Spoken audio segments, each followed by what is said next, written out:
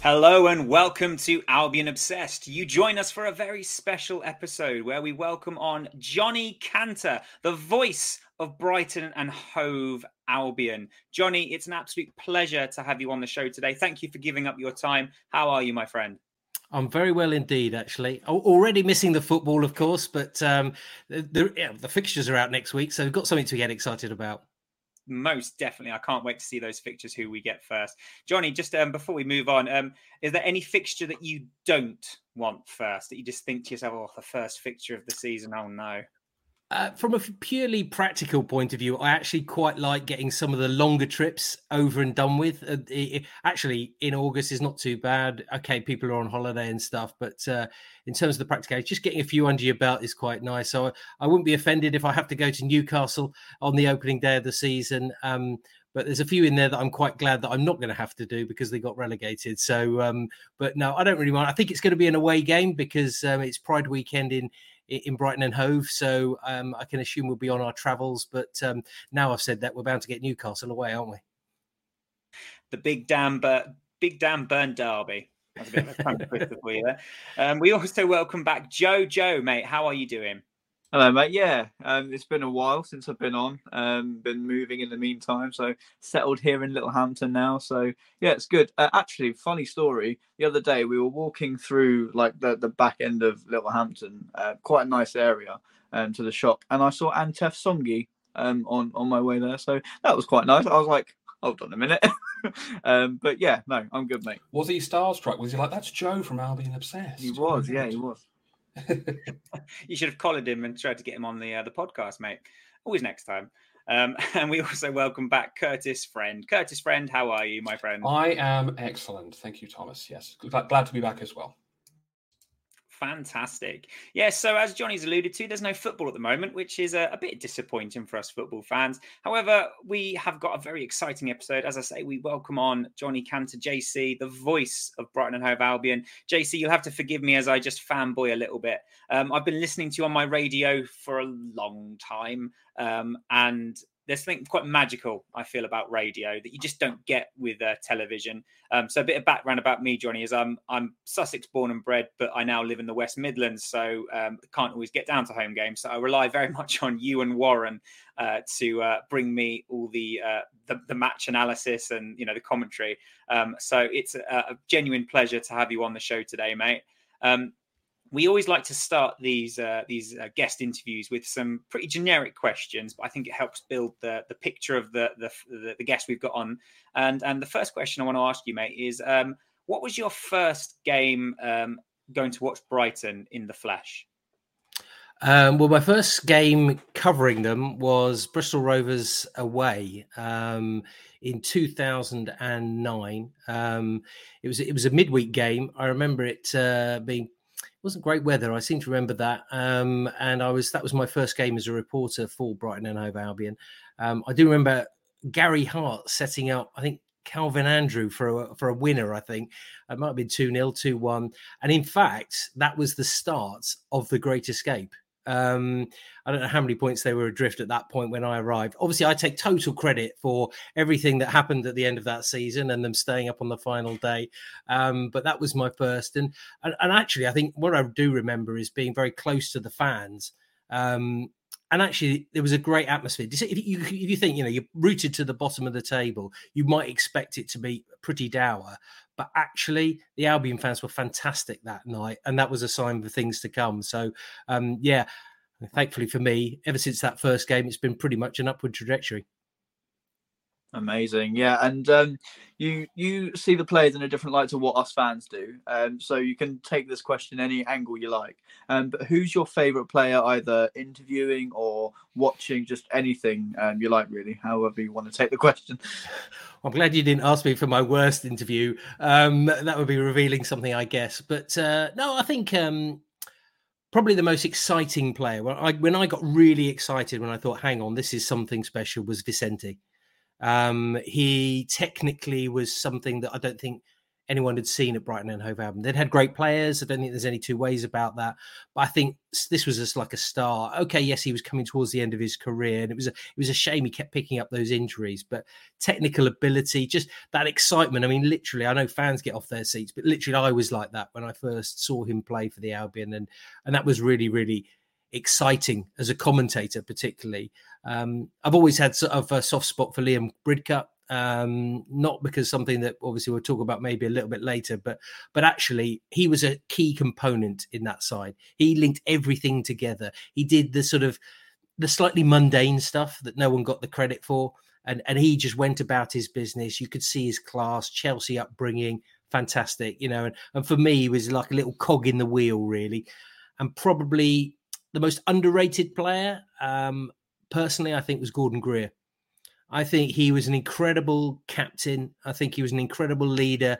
And one person, obviously, who I interviewed on countless occasions, but actually he was it was a really sort of solid person as well. And I think he didn't really get the credit for what he achieved sort of probably on the pitch and probably in the dressing room as well. So there's three for slightly different reasons, I suppose, in terms of some of my favourite players. Yeah, just touching upon Gordon Greer there, it's actually really pleasing to see him back at the Albion in the loaned manager position, I believe. But yeah, he was, as you say, JC, a fantastic captain at Brighton. And yeah, I think during those early Amex years, absolutely fantastic. Definitely what we needed at the club as our captain. He's a pretty good summariser as well, actually. He's done a couple of games. I don't know whether you would have been listening for those ones, but he's done a couple of games for us, and he's very insightful. Obviously, he's an international, and he just gets it, really. So basically, throughout the time that you've been watching Brighton, what would you say has been your favourite shirt that we've donned? Right. I mean, I did have a think about this one because there's so many, isn't there? I've actually gone slightly against the grain for this one. I always said I would never want to watch a club that played in green. Partly because it's a nightmare for a commentator, but it just doesn't seem right somehow for football because it's got a green background. But I loved the green and black away strip, synonymous with the likes of Gary Dicker, Andrew Crofts, Will Buckley, Craig McHale-Smith. It was just at a time when, I mean, I know now it's big business, isn't it? Football shirts, and you've got loads there which look really, really cool. And I do love some of the older ones, of course, the skint one as well. But actually, I did love that, and it was sort of the start of when everyone was going slightly neon, weren't they? And I thought, I really like this. I have to admit, I really like this shirt. So, and obviously, good memories from on the pitch. There was, I think they performed really well in it. So that's a real favourite of mine. Yeah, I absolutely love that shirt, the green and black stripes. And also, what a shirt to start our career at the Amex in as well for our away shirt. Yeah, absolutely. I was very lucky. I don't have much memorabilia, if truth be told, because I quite often actually give it to people probably more deserving than me. But I do have one thing that I have kept, and that's a fully signed League One promotion shirt, the home kit. So that is a favourite of mine as well, because that season was very special for me as a commentator. Yeah, I absolutely love that shirt, but I got it when I was like 14, and I got it in a size boys large. Definitely doesn't fit me now, it's safe to say. So I'd love a bigger one. It's funny when you say about shirts being synonymous, because that 2011 promotion one just reminds me of Glenn Murray with the whole hand to the head celebration. Absolutely, Tom. Yeah, absolutely, I agree. Love it. Big fan of Glenn Murray. Always have been, always will be. So, Johnny, let's talk about your punditry then. I suppose for maybe the casual listener or the listener who's not really sure about how people get into it, how do you get into sports punditry? Is there a course you take at a college or a university, or how did that happen for you? Well, people often ask me what was my first ever game in terms of covering games. And I say England against Poland in 1974. Now, you're probably a little bit young to maybe even be alive at that moment in time. I was alive. But the reason I say that game, because it wasn't heard by anybody, because it was literally on my carpet floor in my lounge playing Subbuteo with my brother. That is how I kind of started. I just naturally started talking. And that's where it came. I was, I think, 6 turning 7. And that's how it started for me. I used to listen on a little Chrysalis radio in my bed underneath the pillow, European nights when I shouldn't have been, all those sorts of things. And that's why I love radio. That's how it all started for me. When I left school, again, I am quite old, so there weren't such thing as media degrees and things like that then, and I didn't really know anyone, and I'd sort of given up on my I suppose my dream really of becoming a commentator. And then I decided to pack it all in, save up some money, and go back to university. A fair few years on, and I retrained, and I'm actually a news trained journalist, so I've got a master's in multimedia journalism. I've covered and continue to cover news. I even cover elections. It's not just football commentary that I do for the BBC. So that was sort of my background. And I always say, because I'm often lecturing to students and potential sort of reporters, commentators, if you can do, all the other bits as well, it really holds you in good stead, even if you really want to do sport, because, sport is about business, it's about finance, it's about legal issues, all those things as well. So I think you have to be quite multifaceted, really. And then I just got the opportunity and I did work experience, and I actually started off in television. But my love of radio, I think, always sort of centered me to doing radio commentary, and I do love it. I think they're two very different disciplines, and they're just different. There's not I don't think there's one particularly better than the other. I love the way that you can express yourself in radio. And even if you think about television commentary, sometimes on, say, even Match of the Day, you're actually doing it on your own. You're not actually doing it with a summariser, and that relationship with your summariser, I've been very lucky with all my Albion summarisers, has been excellent. That it's that relationship as well that you can bounce off each other, and hopefully that resounds to the listener as well. It most certainly does. I mean, as I say, long-time listener, and I think you and Warren have got a fantastic partnership there. You can always you have your little bit of banter, which is great. But it's so great to hear Warren's. He's such a knowledgeable person. And the both of you, as I say, you just come across so well on the radio. So it's quite interesting you say about like the television. I think I agree. I don't think that it has the sort of romanticism, I suppose, of radio.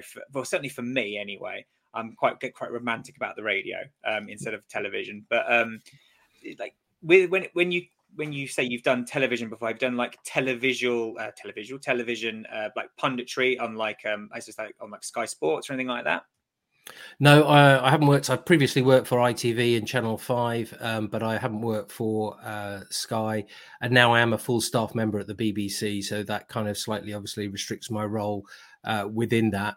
I'm not too worried about it. I think obviously this, as you said, there's a certain romance, and obviously your exposure is maybe a little bit larger. But even I think people like, in terms of the BBC, John Murray, Ian Dennis, even now continue the long line of wonderful radio commentators on the network. I think there are advantages and disadvantages of covering like a club regularly. I'm often the first port of call when someone wants to know what's going on at Brighton, how they set up, how they play, this player, that player, who's coming in, who's going out, obviously, which is great because I see every game, because I commentate on every game. Saying that, some people enjoy the variety of maybe, 1 minute it's Leyton Orient, next minute it's Norwich City, whoever it may be. But at the moment, it kind of works for me. I enjoy it, and hopefully the listeners do too. So, and I think you can always fall back, can't you? If there's an anecdote from 15 years ago that I can recall, obviously that can hopefully enrich the commentary as well. Yeah, and has it always been?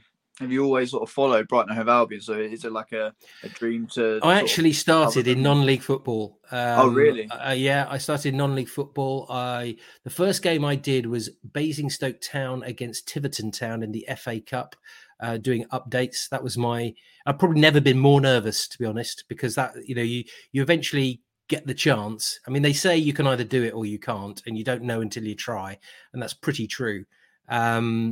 And I ended up doing a fair bit of National League and National League South. And I used to travel up to sort of 2-3 hours just to do non-league commentaries at places like Tamworth. Was my first full commentary at the Lamb. in amongst the Tamworth fans. I had my kit between my legs. My kit wouldn't work to begin with. And you go through all these things, you drive home, you're thinking, is this what it's all about? But I persisted, and, gradually I've managed to, I suppose, get enough experience that people took me seriously, and went from that point with the support and help of others, of course, as well. And, I'm delighted that now I've got the chance to, be commentating on a Premier League club as well. So I'm going to ask, throughout the years, what's been your favourite moment covering Brighton and Hove Albion? My favourite moment, I know it's an obvious one, but the promotions are special. And I think not necessarily if you're talking about, you take moment, because that's not just about the football, because they probably weren't always the best games. I think the win against Dagenham and Redbridge was, even when I interviewed the players afterwards, they said, Gus will be moaning about that one because it was so open, too open. He didn't like it, but they got there in the end, but he was still moaning. But I think the atmosphere around it, everything that's happening around the club, I think on nights like that, or, the Wigan one where, it's going to happen, but then we had to wait, didn't we, for the other result to come through, and all the drama of going with that. So I think those are special, special moments. And for me, because, I don't always see the fans. I do see some. They come up to me and chat, and that's really, really lovely. I do get some lovely emails.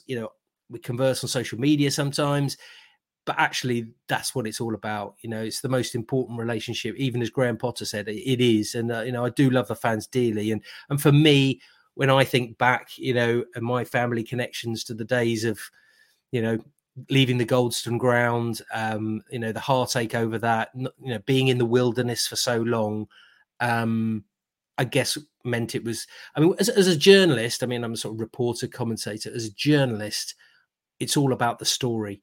And Brighton and Hove Albion has always had a story. And that's that moving from Withdean, that promotion, moving to the Amex, perfect timing, as Gus said. Then the move from the Championship to the Premier League for the first time in their history. It's a wonderful story. And that's hopefully what I like doing, is telling stories. And those moments are just so key. Yeah, definitely. And you mentioned just whilst you were speaking there, that Wigan game and the celebrations after. You were right in amongst those, the players all around you. What are your standout memories from seeing the fans pour onto the pitch? It just must have been such a spectacle.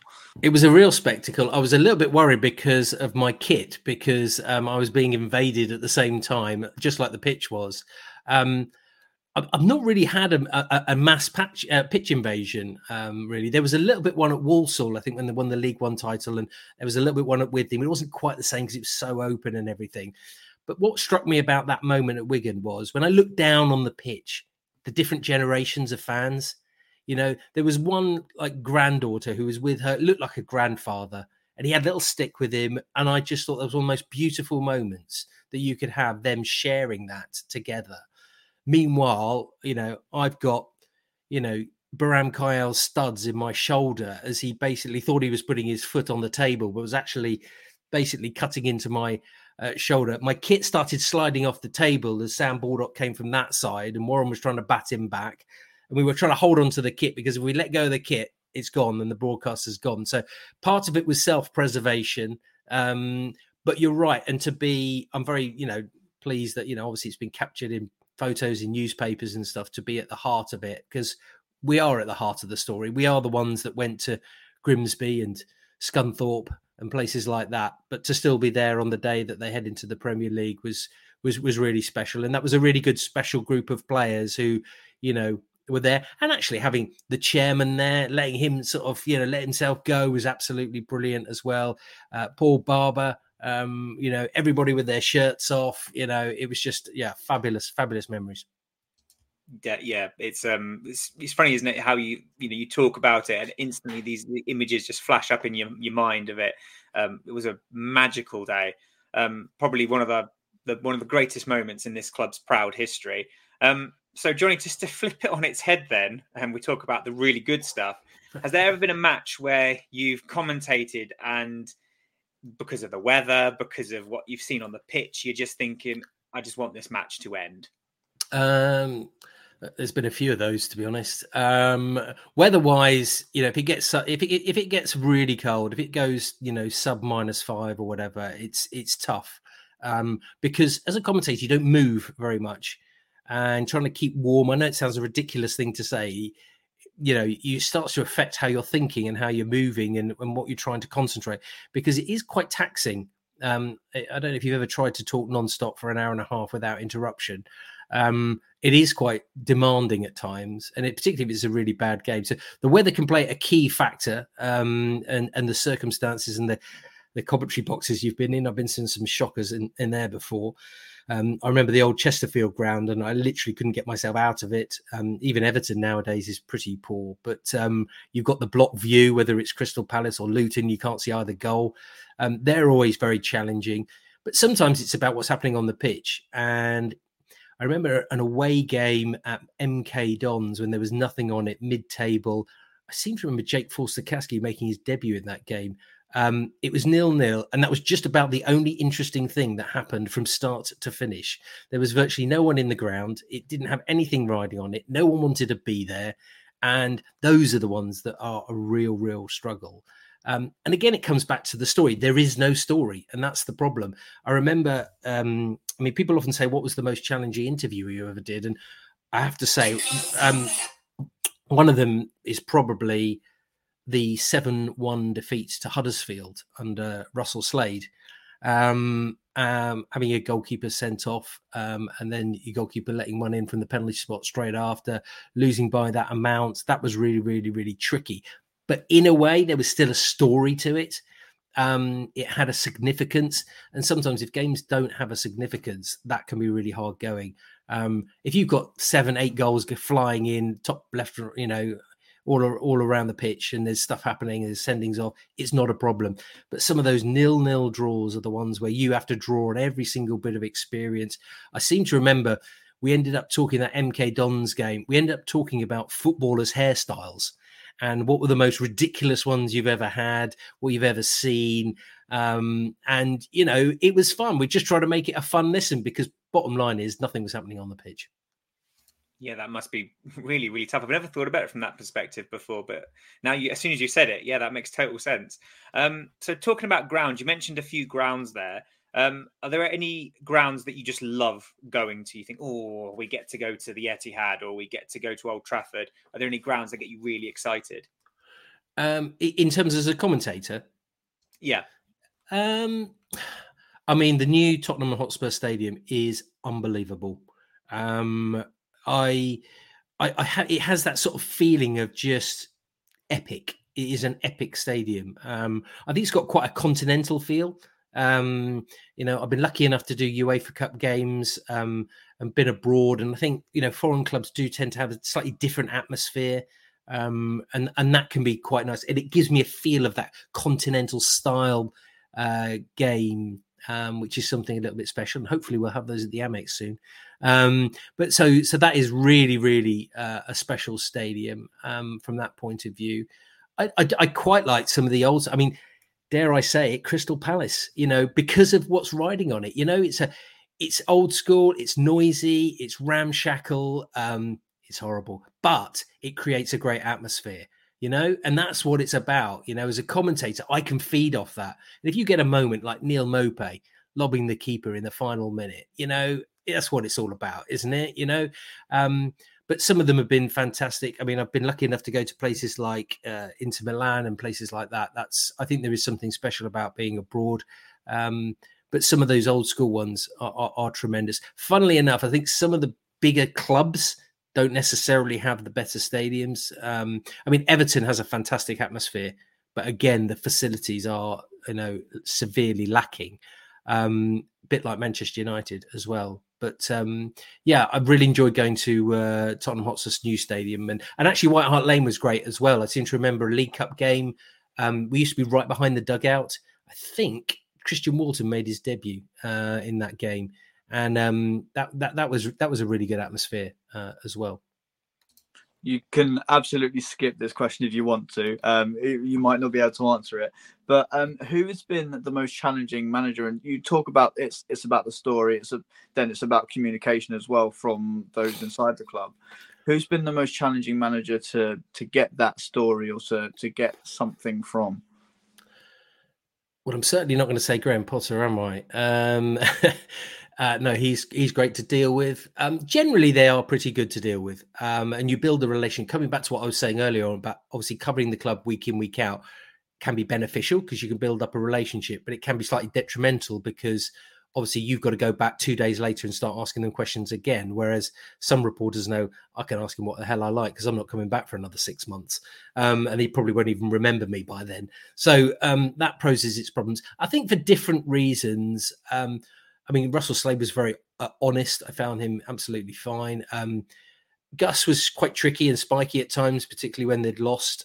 He had an obsession about stats from the BBC, which weren't actually provided by us, but that used to be a bone of contention. But, you know, he was called the radio for a reason. You know, I just asked one question and boom. You could say my job was quite easy because he always had something to say. Probably more challenging is when you get someone like Oscar Garcia, whose English isn't very good, and he was wanting to say stuff, but maybe found it a little bit more challenging. And those are probably the more difficult ones. But you're always trying to elicit different things from managers and different topics. You know, Chris Hughton was very sort of straight down the line, honest, but he's quite guarded as well. So it's trying to just eke out a few things from him as well. But they're all different. That's the beauty of it. And I think probably every manager admits or knows that they won't be in the job for the whole lifetime. So, you know, I always say to some up-and-coming commentators and reporters, careful what you wish for, because you never quite know what's coming around the corner. So, but generally, I've been very, very lucky. Decent. I suppose similar sort of question, but from a player perspective, because I mean, I'm sure there must be some players that you absolutely love to chat to. Are there any particular Brighton players in the squad now that you love to chew their ear off? I mean, access to players has changed slightly. So, and because of the demands of being in the Premier League and a global club now, so you do get less time. But obviously, I do enjoy those that I have a really good relationship. I mean, Lewis Dunk is somebody I've covered since his debut, right throughout his career. You know, he's heading up to 400 appearances. So, you know, he doesn't do too much media, but I think I've seen him change and develop and become more confident, more mature. And that's something that, you know, I enjoy. On the same level, I do like chatting to Solly because he's a local boy and he's, you know, he knows where I'm coming from. I know where he's coming from. And that's quite nice as well. But it's nice to speak to sort of, you know, stellar stars as well, isn't it? You know, you look at what Albion have got at the moment. I mean, it is quite incredible, really. I mean, Enoch Mwepu, you could not dislike the bloke. Honestly, he is. I would love to just.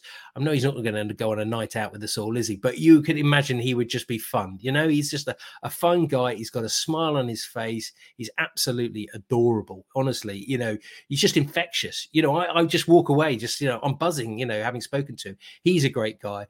But speaking to people like, you know, Leandro Trossard, you know, very intelligent, sees the game well, you know, as well. So, you know, there's some great guys in there.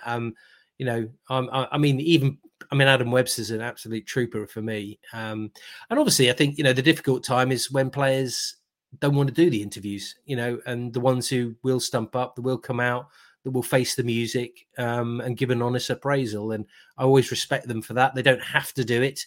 Some of them don't want to. I totally understand that. I probably wouldn't want to either. We've all been in a bit of a mood on a Friday night after our five-a-side teams lost and you missed that open goal to win it. You know, would you want to have someone stick a microphone in your face? No, probably not. But no, there's some real characters. And I think actually characters are really important in a squad, you know. It's about a combination of players. You can't have players that are all the same. You can't have loads of quiet ones. You can't have loads of jokers. You can't have, you know, you need kind of everyone being a leader.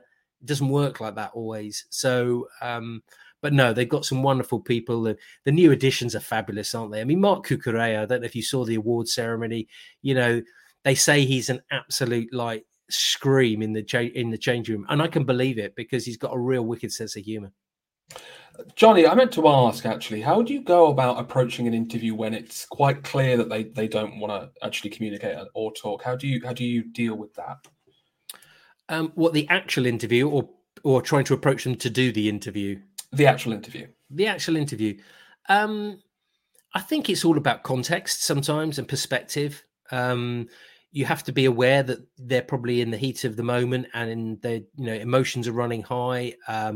They put a lot of physical effort and mental effort into what they've just done. And being fair, I think, if you generally are fair, then you're okay. I mean, I talk about that Russell Slade interview. He was very honest, actually, and he apologized to the fans. And I gave him that opportunity. And that's, I think, the job of the reporter.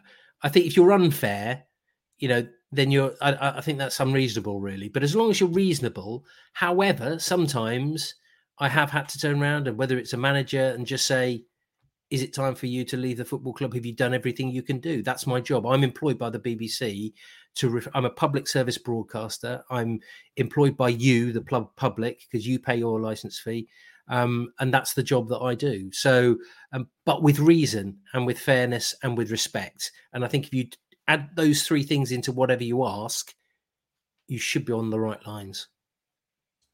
Definitely. It's, just thinking of that idea of like pushing those hard questions, I suppose. Maybe not now because we've just seen the season end, but I suppose in a few months when the season does start again, I suppose people will be looking to you to be asking questions about transfers and all sorts. And obviously the club play their cards very close to the chest, and I think rightfully so. Do you, as a commentator, as a pundit that works quite closely with the club, do you ever, and I'm not asking you to give us any information whatsoever, but are you ever sort of like privy to any information before it becomes public, or is that, do you find out at the same time as the rest of us? I think, as a journalist, it's always about contacts. And I still have people whose number in my phone that I had when I first started out. I try and use an example of somebody who maybe, say for instance, John Hollins is a person who, used to be a manager. He was manager at Weymouth, obviously inextricably linked with Chelsea, but he's somebody I could pick up the phone to and just ring and have a chat to, if I was going to Stamford Bridge. Those sorts of people, you find out, I'm not going to go into too much detail in Brighton, obviously from that respect, but there are people who within football, who you've dealt with in the past, and it's about trust.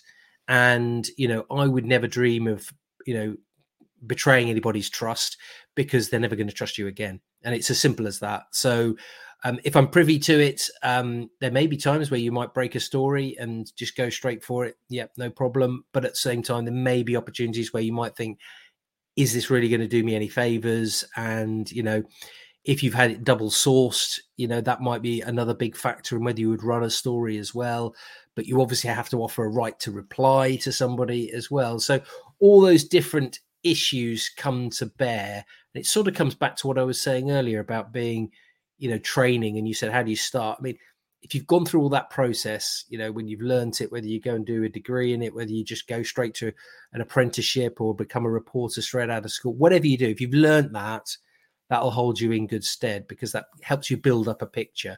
You might be privy to certain bits of information, but I think, again, things have changed. I was probably privy to more information when the club were in a different position than they maybe are now. And that's understandable, makes more sense, and actually helps the club as well. And I want to be able to help the club if I possibly can, but also do my job too.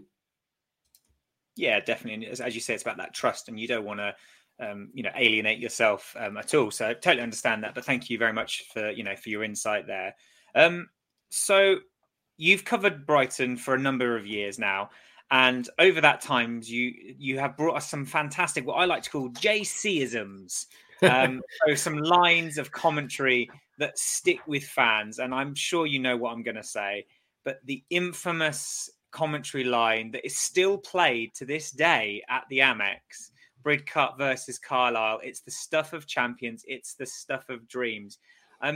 How does it feel to know that you've made one of those timeless commentary statements. Because whenever I hear that at the Amex, it still gives me goosebumps. So like, how does it feel to like have that played all the time, or is it something you're a bit sick of now?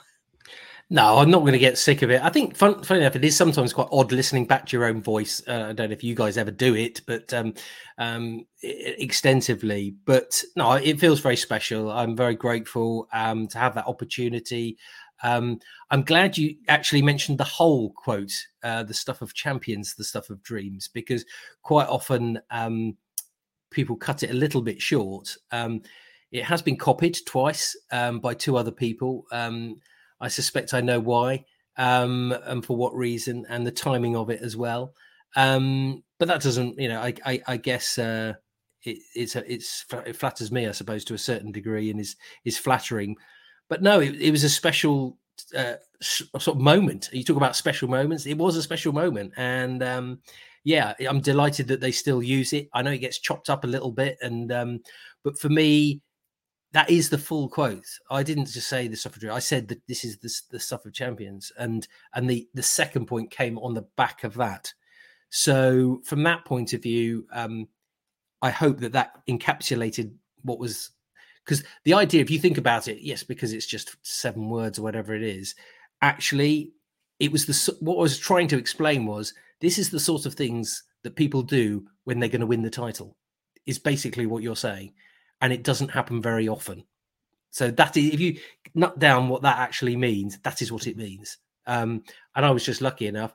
And actually, as I spoke it, the first line came to me, I said it, and then the second line came on. I don't write these things. I don't write anything down. I'm not a scripted commentator. I think that's quite sometimes even insulting to the listener as well. I understand and pre-match, I would certainly have a specific, way of introducing a game. I think that's absolutely fine. But when it comes to commentary, particularly on the radio, you're reaching for words. It doesn't always come. You don't always get it right. That's just a fact. But when you do, it's natural. And that, if you can get it right, I think is the key. But for me, obviously, for most home games, it's somewhere in there, isn't it? And actually, some of the promotion material as well. I've never done it, but I would actually quite like to listen to the 15 minutes afterwards, because I probably had verbal diarrhea. But some of the stuff I was saying, I think, does get repeated occasionally as well, about staring into the abyss and all that sort of stuff. I think I was stirring up a bit of Shakespeare in there or something. I don't know where it came from, but yeah. But no, it's really special, and I'm glad, and hopefully there's a couple of people out there that remember it was me. Yeah. Are there any lines? Sorry, Tom, just to cut in. Are there any lines that, because obviously that they're all over the montages and everything? Are there any lines that you remember that no one's really picked up on that stick out to you that you sort of go off of, or? I don't know, really. I mean, I'm not a real sort of look back and wallow in stuff, really. I don't sort of, dissect everything I've ever done. There was one when Brighton played Wycombe away, and I thought it was like 4-3 or something like that. I think Glenn Murray scored a hat-trick, and I think a certain Mr. Hinshelwood was in caretaker charge. I may have got that wrong. But that game, and I think I said something like, I can't even remember it now. I'll have to dig it up now, won't I? But it was something like he had 2 red cards, one hat trick, 2 red cards, 8 goals, but total drama. And that again, kind of, I don't know where it came from. That's probably wrong. It's somewhere like that. I'll have to try and find it. But I remember it being a really special game. It's one of those games that just flew by. So much was going on.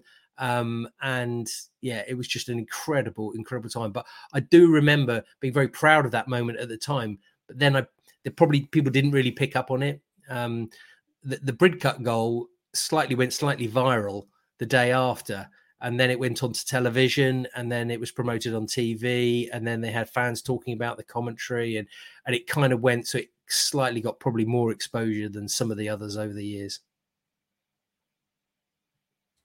It's an iconic piece of Brighton commentary, and another one that always sticks with me. It's not a particularly long one, but it's when Anthony Knockaert scored against Wolves, and you just say he's simply box office, And it's something like that. It's like so simple. Personal favourite of mine, that one. Is it? Oh, I'm pleased. Thank you. Yeah, I mean, I think you're just sitting there, and you know what he's like. We talk about players like Vicente or whatever, and Nanti Nocker is another one of those players, isn't it? He gets people excited. He can be frustrating. He can be challenging, but also he's just an absolute wizard, wasn't he? With that left foot, and you're sitting there. He goes through, and I'm sitting there thinking, well, I don't even know what I'm going to say, but if he tucks this away, and I don't know, you just, it's just a phrase that comes and and again, you reach for the words. Sometimes you get them. And on that occasion, I think I did. And he was, because that is what he is. And, he gets bums off seats because he is box office. And yes, you've reminded me a good one there. So I need to start making a list of these. Probably when I retire, they'll ask me for my top 10 or something. So I probably should write these down. Yeah, good idea. But I think Anthony Lockhart was probably one of my all-time favourite players for Brighton. Just as you say, so exciting and such a passionate man. And yeah, watching him bomb down the wing and do what he did, the goal against Crystal Palace automatically comes to mind. And when, something like that. So what a player. Well, what a player. And I have to say, he deserves a lot of credit for opening up when he was suffering from depression, because when I started that interview, I had no idea. And we talk about, interviewing players, the honesty that he showed was incredible. Because when he used that word himself, I actually suddenly you're thinking, hang on, I need to just bear this in mind here. Here's somebody who maybe, and I think it was good for him because I think it was quite therapeutic, but he was honest. He had troubles that he wanted to explain. I think we maybe knew that he wasn't totally happy. And sometimes being happy off the pitch helps you on the pitch as well. But a special player. And I was lucky enough to go on the parade, actually. I probably won't go into too much detail, but when we had the parade down on the seafront, and it had a few. So he was certainly enjoying himself. But real character, and a really good guy as well. I think we seem to forget that football players are human beings at the end of the day. And I know a lot of football players in their interviews are like, yes, I scored this goal and it was a really good game, blah, blah, blah. But when you see this human side of these football players, I think it's incredibly necessary. And it's great that they feel like they can open up to individuals such as yourself, Yeah, and I think Graham Potter has talked a lot about that in the last couple of years. It's been a very challenging time for the whole world, really, not just everyone in this country, but also for these guys too. And I know people might find it a little bit, repetitive or whatever, but he does stress the importance of this. Imagine what you were doing when you were 17. I'm going to send you away from your family, go to another country where you can't speak the language and try and do a job. Yes, you're paid a fair money, none of which you're going to see, and go out there and perform. How difficult is that? It might be that, here's somebody whose, marriage might be breaking up, or here's somebody whose parents are ill. Here's, people have things going on. These are human beings all the same. Now, we all want to do our job as best as we can, as long as we can, for as many times as we can, but I might have a really bad day because I might not, my job is to be up for 2:00 on a Saturday afternoon, no matter what's happening in my life. It's not always difficult sometimes. And I think that's, really important that we remember these guys are human beings.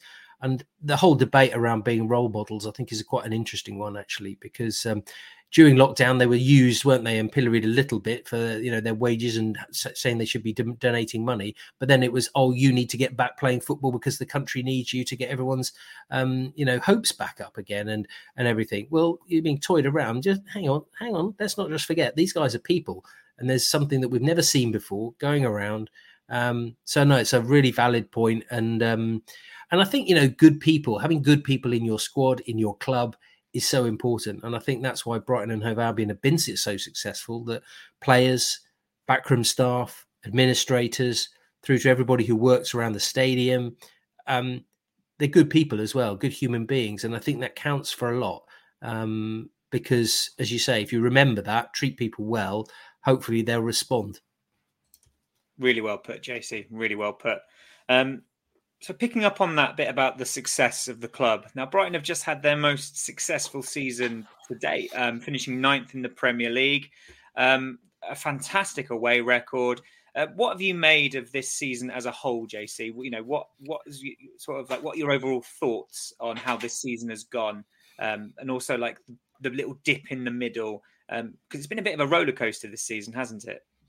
Yeah, I mean, it's probably like the books on my shelf. It's like a bookends, aren't they? They started brilliantly, you know, dipped away, and that was a difficult time. It was a really, really difficult time. I think people were starting to worry. I think everyone, I mean, myself included, was just, you know, why is it? Couldn't quite work out why it was going wrong and why things weren't quite happening. Because yes, it was small margins, but it just didn't seem to be turning, and injury suspensions, all that sort of stuff. Can you use that? You know.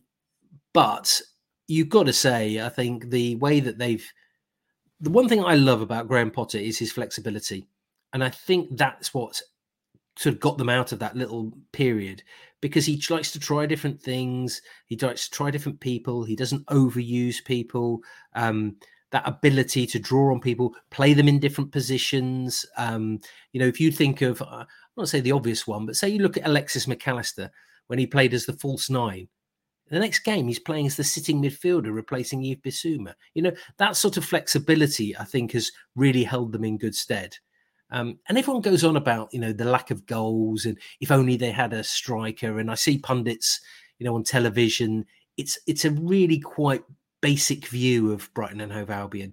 And again, it comes back to what I was saying. I'm lucky enough and privileged enough to watch every single game, so I can maybe give a little bit more context to it, because that's not really strictly true. And we talk about Neal Maupay, and you know, this guy scored more goals than anyone else in the last couple of seasons. So let's not get away from that. So I think that flexibility is there. I think there's been periods where it's been difficult. I think the squad strength maybe it's got a little bit exposed at certain times. And obviously to lose someone like a Lewis Dunk for a long period of time has never happened before. Adam Webster out, I thought, changed their play from the back, and that's what they were trying to do. And missing that component, I think, hit them quite hard as well. And Graham Potter just needed a little bit of time to work on different ideas and different ways of trying to counteract that. And no, it's been brilliant, hasn't it? And you talked about my favourite moment. And again, I say Graham Potter got it right. He has provided, and his squad have provided, obviously, some amazing moments. And they just, I bet you've probably even forgotten the opening day at Burnley. You know, no one's been talking about that. Everyone's talking about Man United, wasn't it brilliant? Blah, blah, blah, blah, blah. You know, last minute, Tottenham, wasn't it great? Whatever. What about Brentford? You know, that last minute goal there. You know, I mean, there's just been some tremendous moments in the season. And as fans, I think everyone should just really relish it, enjoy it, you know, because there's going to be difficult times ahead. There always is.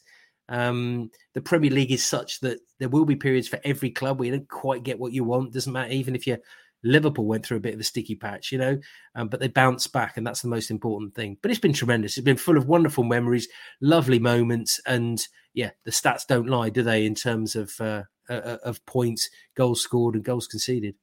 Yeah, exactly that. And you say about like people forgetting about the start of the season. And me and my friend Toby, who started this podcast, and we got these guys on later on, but we were joking about European tours back then, like just tongue in cheek, because it was just so like, wow, is this the Brighton we were watching last season during lockdown? Because there were some really frustrating times, and obviously we played really well, but we weren't getting the results, and then suddenly we were. And it just goes to prove how short people's memories are these days in football. That obviously, as you say, amazing starts to the season. Yes, we had a dip, but I would say 18 other clubs had their own dip. So yeah, it's always going to happen in the Premier League. Yeah, and it's difficult to make that comparison because you quite rightly say about lockdown, things were different. Some people, you know, did well out of lockdown. Some people didn't. You know, some people struggled. I think like Sheffield United really struggled not to have fans in their own stadium, and that was a key to their success for a certain period of time, and they struggled a little bit. So making comparisons is always difficult, I think, and even making an assessment of the whole season is sometimes not necessary. You can look at calendar years, can't you, or home, away, or top six, or it's all quite random metrics, really, to a certain degree. So from that point, I think you make a really valid point, and making that comparison can be really, really difficult.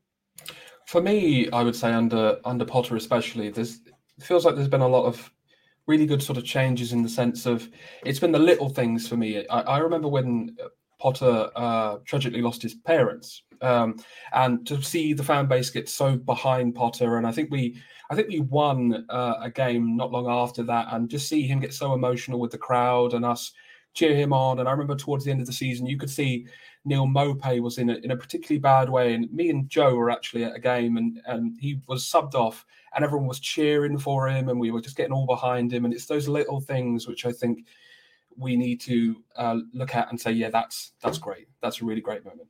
Yeah, I think you're absolutely right. I mean, Graham Potter found out about, I think it was the death of his father, and 2 hours later he was doing the press conference for the next game, and he hadn't even told anyone. And that's what he's had to go through. So credit to him. He could quite easily got someone else to do it, but he felt like maybe that he had to do it or wanted to do it. Again, you're right. The support for Neal Maupay. We actually commentated when we were commentating. We actually mentioned it, how good it was. He'd had a real shocking game, hadn't he? And it just missed. Nothing went right for him and everything. But he went behind the goal, didn't he? And everyone was cheering his name. And I just thought, that's brilliant, you know. And I think that positivity, because there were a few negative noises, weren't they? Particularly, I think everyone highlights the Leeds game. It's a small minority, isn't it? In general, people I think are quite supportive. But that's what you're called. You're called a supporter. And that's what I always think. You know, be a supporter. If you're struggling a little bit, forget yourself as a fan. You're actually a supporter. And that can make a real difference. And no, I think you're absolutely spot on. It's funny that you mentioned about the Leeds game, because when I listened to you and Johnny commentate, you and Warren commentate on the Wolves game, the Wolves fans, you could hear them booing in the background, and Warren passed some comment about, I wonder if this is going to be in the national news, which I found quite funny. Warren does always make me laugh, which is good skills. How is it commentating with Warren? I mean, we've spoken a lot about yourself, but obviously, like, I always think of like you as a bit of a duo. How is it, being there with Warren? And getting to talk about football. Yeah, from my point of view, it's great. I mean, he'll tell you that he's the one with the talent, that's for sure. No, I'm only kidding. No, we get on pretty well. I think hopefully that comes across on air. We don't always agree, and I think that's probably a good thing. Everyone's entitled to their opinions. I mean, obviously, I am a commentator and he is a summarizer, so I think there is a slightly different role there. I'm not a big fan of this word co-commentator. I don't like it. Because that sort of means you're repeating what the commentator's saying, and that's not really what you're there for. He is an expert. He has played the game at the highest level. That's his job. My job is slightly different, even though I am entitled to an opinion as well. But no, it's brilliant. And I think for me, it's about honesty for him. He tells it like it is. And I think when he first came on board, I've had some brilliant summarizers before him. I think it was a bit of a shock to some of the fans, to be honest, the way he said it. But I think in the long run, people now respect him because he was honest, because he'll say when they're brilliant. You said about amazing bits of commentary. Here's an amazing bit of commentary. Am I watching Brighton? Am I watching Barcelona? Now, that's been copied by somebody else as well. For a fact, I've seen it with another team who clearly have watched it on the club feed and then thought, I'll write that down and then I'll copy it and then I'll insert different name and whatever it may be. He came up with that. That was brilliant. It summed it totally up. So when they're going well, he will shout to the rafters. But if they're not, he'll tell it like it is as well. And I think as a listener, that is what you want. But at the same time, not a lot's happening and he's having a bit of fun. He'll take the mickey out of me about what's happening on the side of the pitch, the clobber that I'm wearing or whatever it may be. He's quite happy to do that. And I'm quite happy for him to do it because he's a tremendous asset. He's a lovely guy. And, I think hopefully anyone who walks up to him on the concourse or something would have a good chat with him and he'd be honest with them as well. Tom, you spoke about JC-isms. We've got Warrenisms as well. I remember we've only got 10 men as well. That's absolutely. And in a way, that's probably should be one of our proudest moments because I say one thing, don't I? And then he sort of, it's a bit like I send in the cross and he nods it in. It kind of, that's that duo working together at its best. You're absolutely spot on. That was another one I need to write down as well. So, yeah, and I think he's got better over the years. I think he's learned more. I think he feels inspired at the Premier League level. We had some, we used to get home at 6 a.m. from Blackburn. We got all the way to Blackburn, I remember, and then we got there. And as I walked along the side of the pitch about 12 o'clock, the referee just did that. It's off. And we're just thinking, what? The team weren't even there. We had to come back on the Tuesday to play the rearranged game. And then on the Saturday, I think we went to Burnley. And we were getting home at like 6 a.m. The motorways were shut, we just, to be with, well, probably my company, but to be in his company, sometimes you're pushed to the limit doing the job we do. But he is incredibly resilient and really good company. And sometimes we just have to sit there and laugh as we're sitting in Cheltenham services once, I think, when the M6, the M4 and the M5 had all been shut. And we were going through, I don't know where we were going through. I think we didn't even know where we were. We ended up at Cheltenham about 5 a.m. thinking, well, we'll get home eventually, but what the hell, So, no, he's great fun. And he's, I think, become a really good pundit. And, that's why you now hear him on network programs and TV programs, people asking his opinion because, they respect him. Yeah, definitely. I think the pair of you are absolutely brilliant at the job that you do. And long may it continue. And talking of long may it continue, looking ahead, JC, we've just spoken about how we've had an amazing season as a club.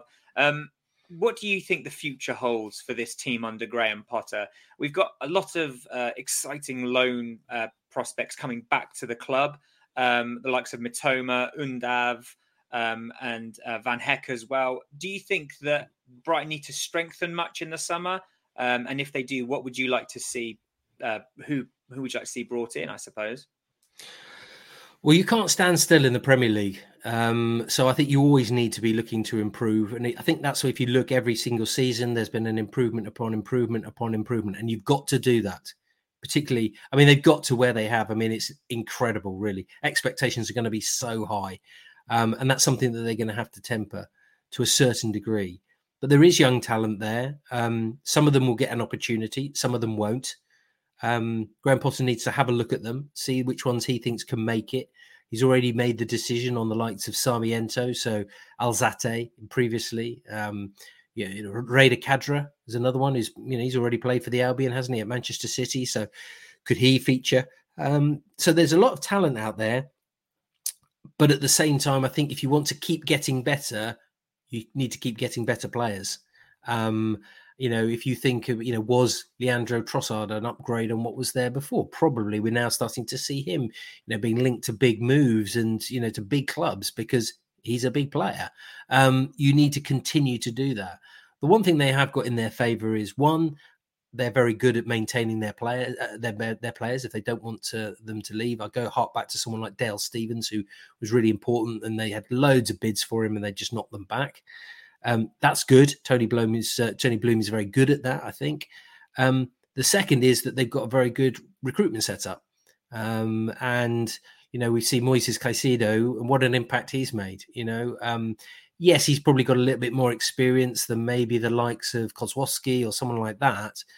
But these guys are a little bit younger and maybe haven't played quite as much football. So I think all the components are there, but you do need to keep improving. And the sheer fact that Brighton and Hove Albion were linked to a player like Darwin Núñez, come on, look at what's happening there now. So they've got that in place, but I do think that they will probably need to just strengthen a couple of little areas just with that little bit of experience, because it's quite a lot of pressure to put on younger players who maybe, you mentioned, was it Van Heck you mentioned? He's only actually had one season in the Championship, hasn't he?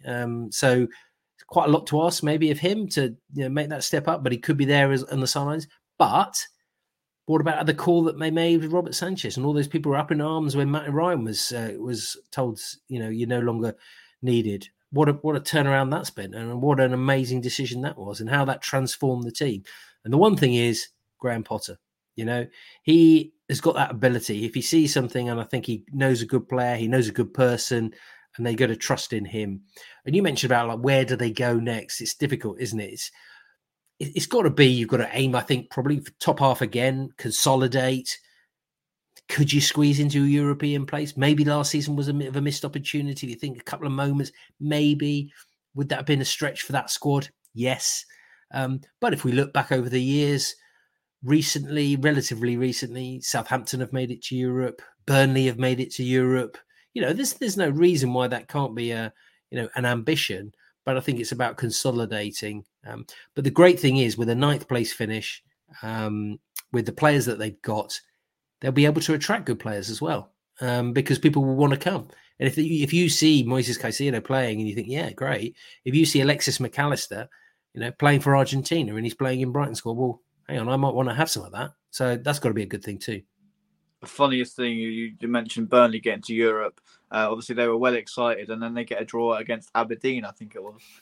So, yeah, glamorous. Yes. Well, that was the pre-season game for the Albion, wasn't it? But I think they'll be going to warmer climes this year, thank goodness. But, I used to cover every single pre-season game.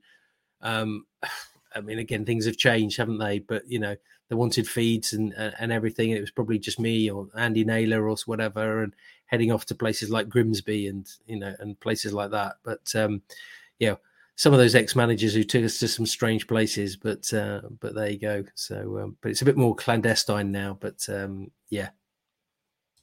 Fantastic. Yeah, it's going to be a very exciting season next season, I feel. No matter what happens, I think this squad under Graham Potter has so much potential. And I think we talk a lot about players, but I think, Graham Potter, I think keeping him at the club as long as we can, I think that's the number one priority. Yeah, I think you're absolutely right. You look at all those people who said about, you only got given the second contract, having just got the first. And people are like, well, what are they doing? What are they doing? Now it looks like a masterstroke, doesn't it? Yeah. By the way, if I hear that Graham Potter's linked with Tottenham again, I'm going to lose it. Because it seems like a constant chain of things. But do you worry as fans? Do you worry? Yeah, of course we do, because I feel like eventually, sorry, Tom, it's all right. No, I feel like eventually it could be a point where he might think, what more can I do here at Brighton and whatnot. But I personally would like to see Potter in like the England job, for instance, over something else. But yeah. Not yet, though. Not just yet. No, I think I think you have to look at it in its entirety about the club, his relationships with people at the club, his ambitions. I don't know his ambitions. Only he and his close family know his ambitions, I imagine. So, enjoy it while it lasts. I often say this about players. You can worry a lot about when they're gone. Just don't forget to enjoy them while you have them. He's an incredible person, incredible head coach. I think he's destined for massive things. One good thing is top sides in the Premier League certainly don't seem to like to have British managers, do they? So maybe that's one good positive. But as you say, England, maybe abroad, it won't have gone unnoticed by a lot of very, very big clubs, the job that he's doing. Yeah, and I think the reason I say that I'm not worried, Curtis, is I trust Bloom and I trust the process of the club. I think that, as JC has mentioned, each year we've been in the Premier League, we've sort of, we're building those small steps. And I think when Chris Hughton obviously departed, it was quite a bit of what's going to happen next? And then obviously Graham Potter, a relative unknown, obviously had that half season at Swansea and had done really well. And as you say, JC, it looks like a masterstroke to bring him on board and then to give him that extended contract. So I think, as you say, we should enjoy him whilst it lasts, because I'm sure it won't be too long before some bigger teams than us start looking for his signature. So we have reached the hour mark, listeners and viewers. Thank you very much, JC, for your time this evening. It has been an absolute pleasure. Can I quickly say, Tom, this has marked our 50th episode today, and what an honour it is to have you as a guest on our 50th episode. Yeah, thank you, Johnny. My privilege, my pleasure, honestly. It's been really enjoyable, guys, and may you have another good 50 in you as well. And maybe I'll come back for the 100th, and then I'm not quite sure where we'll be in terms of how often that works, but it'll probably be about this time next year. But let's hope there's plenty more good things to talk about as well. Let's get it in the diary, Joe. JC 100th episode special. So thank you very much to Joe, Curtis, and Johnny Cantor for joining us on today's episode of Albion Obsessed. Please don't forget to like, share, and subscribe for more content if you haven't done so already. And keep your eyes peeled on the channel, because we've got some exciting, amazing, awesome pre-season, post-season stuff still to come your way. Take it easy, guys. We've been Albion Obsessed.